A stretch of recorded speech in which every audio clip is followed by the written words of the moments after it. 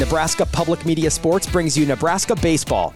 Catch our live coverage as the Huskers meet the Indiana Hoosiers on the Diamond at Hawks Field at Haymarket Park in Lincoln. Watch Friday, May 10th at 6 p.m. Central on Nebraska Public Media.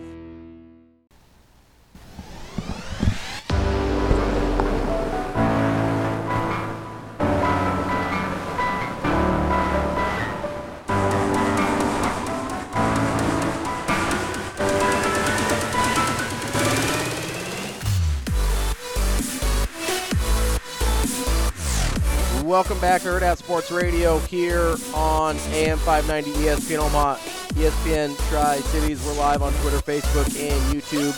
Those YouTube comments already off and popping. You can always get a hold of us on the Warhorse Sportsbook hotline as well, 888-638-4876. Coming up on the show today, we've got our regular 9 o'clock guest, Mike Schaefer from Husker 24/7. He will join us at the top of the 9 o'clock hour, and then we will have Rohan Chakravarthy. He covers the San Francisco 49ers for Niners Nation as we start to preview the Super Bowl coming up here on Sunday. Of course, we will also get to a little bit of Hurrdat Hot Seat as well on the show today. But before we get into any of that, I wanted to bring up something that I saw yesterday because, you know, no matter what time of year, as I mentioned, we're always talking Nebraska football, right? So I was looking around, you know, just making sure I didn't miss anything on the internet yesterday, and it popped up the returning production rankings that Bill Connolly puts out every year for ESPN, which is always kind of an interesting read because of the impact, the potential impact that has on either progressing in terms of where teams were last year or regressing based on losing a bunch of guys, right? Well, you probably already know, Andrew, but if you had to guess, where would you have put Nebraska in these rankings? So it's funny that you asked this question because I have ESPN Plus and it never lets me read articles anymore. So I actually don't know. Normally I would know, but when I was looking it up, I'm like, oh yeah, that's right. I can't see this because ESPN just chooses not to let me read articles anymore. If I had to guess based off of returning production where Nebraska is defensively, I think it gives them a huge kick up the list. I'll say, you know what? I'll comfortably say they're top 40. Oh, they are comfortably top 40. That is true.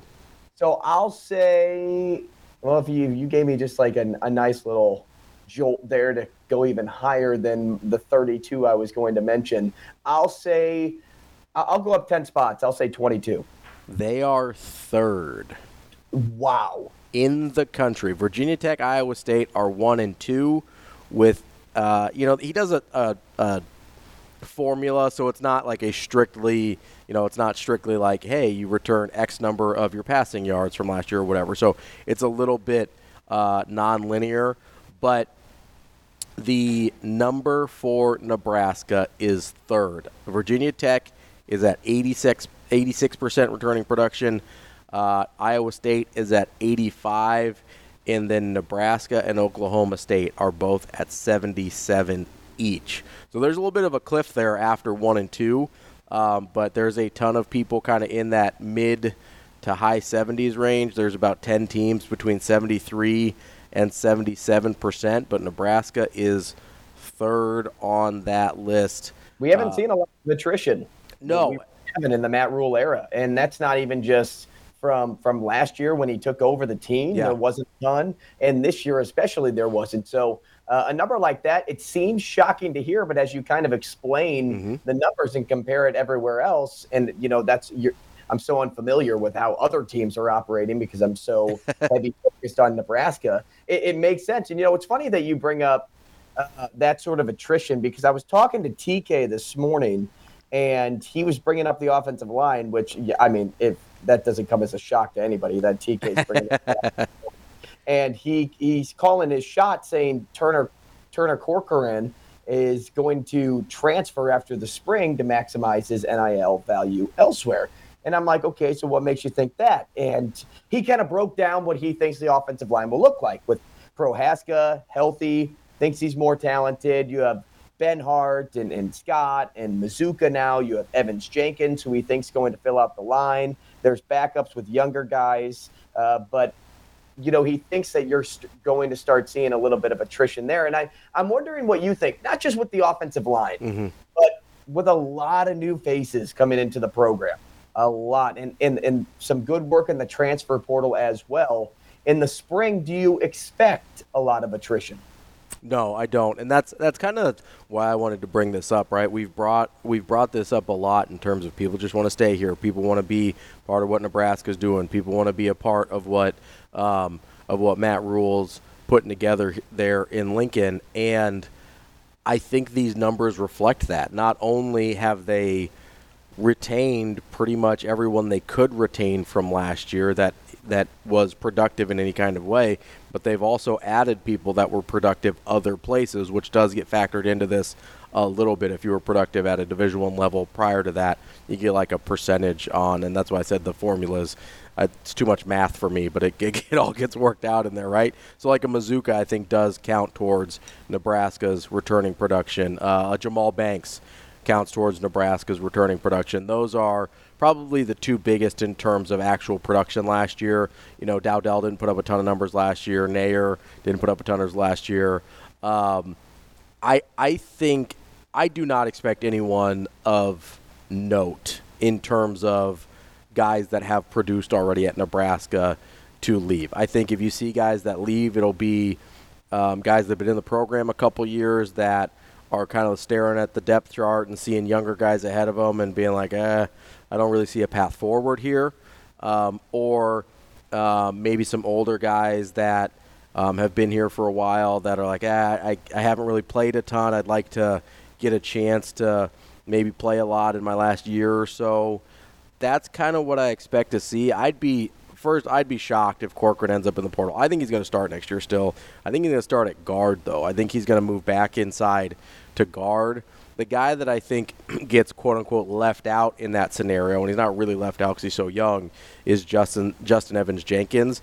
But I think he's also going to be the primary backup at probably both guard and the center spots. So he's going to get a ton of playing time on the interior of that offensive line. I think they want to rotate guys in there a little bit more to stay fresh. So I think it will be a situation where even guys that aren't starters and getting starter reps are still going to play enough that they're, especially the young guys, aren't really thinking about transferring. Justin Evan Jenkins knows that he is the future at that center spot. I think they would have been okay there if Ben Scott had moved on, but Ben Scott decided to come back, which again is that retention that we keep talking about. I don't expect anyone to move on from not just the offensive line of note. I don't expect anyone that impacted the team last year in a major way to move on in the spring. I just don't. I think, honestly, probably the biggest impact transfer we're looking at right now is Chubba Purdy, the guy that already left, because he would have been nice depth in that room. I don't know if we'll see a whole bunch of leaving, of attrition like we're talking about, but I would say, going back on your point on the O-line, that I wonder if you'd be doing JEJ a disservice by not having him in the starting lineup next season, based on how much production you saw out of him last year. I know, young guys like that, they see some playing time, but then, when other guys get healthy, they kind of come back down to their original spot. But with all the work that he's been putting in, not just last season, but in the off season, yeah, I almost wonder if he'd be taking a quote unquote step back, or maybe you're holding him back when he could be in the lineup and productive right away once again. If I put everybody on paper, we could put their strengths and weaknesses and then probably fill out what we think the offensive line should look like at the end of the day. But I think JEJ should be a starter based on what we saw from him last season, even if it's not in that center spot right away. Yeah, I mean, I think he's good enough to be a starter. I just don't know if he will be in terms of just what the line currently looks like. I know TK says he doesn't think Corcoran's good enough to beat out Mazuka. I don't think he has to beat out Mazuka. I think he's beaten out Justin Evans. That's it. Justin Evans Jenkins. Because Mazuka's going to be a starter. I think I have no doubt that Mazuka's going to be a starter. I actually think Corcoran's better than we get him credit for because we saw him play so much tackle, and that's not a good fit for him. He needs to be a guard. And so a lot of what we judge Corcoran on is what we saw at the tackle spot, which he has struggled, right? He's not athletic enough to be a tackle. He doesn't move well enough to be a tackle. I think he can be a really good guard. Now, again, at the end of the day, based on how much this line has improved and how good they've been in developing these guys and turning Benhart from a punchline into an NFL guy, like whatever they decide, I'm cool with, to be fair. Like I don't have an issue with it. I just think with his experience and having him be able to play his natural position, Corcoran's going to be important. Plus, then if you do have an injury, he can shift over to tackle. It's not going to be pretty, but he's at least got an ability to shift over to tackle if he has to. That versatility, I think, is really important. I don't think Corcoran's going to be one of the guys that gets squeezed out. But we will see. I think spring's going to be super interesting for some of these battles. As TK mentions, they've got some roster size issues to fix as well. Coming up next, Rex Burkhead's retiring. Let's talk a little bit of Rex Burkhead memories here at Nebraska on Hurrdat Sports Radio.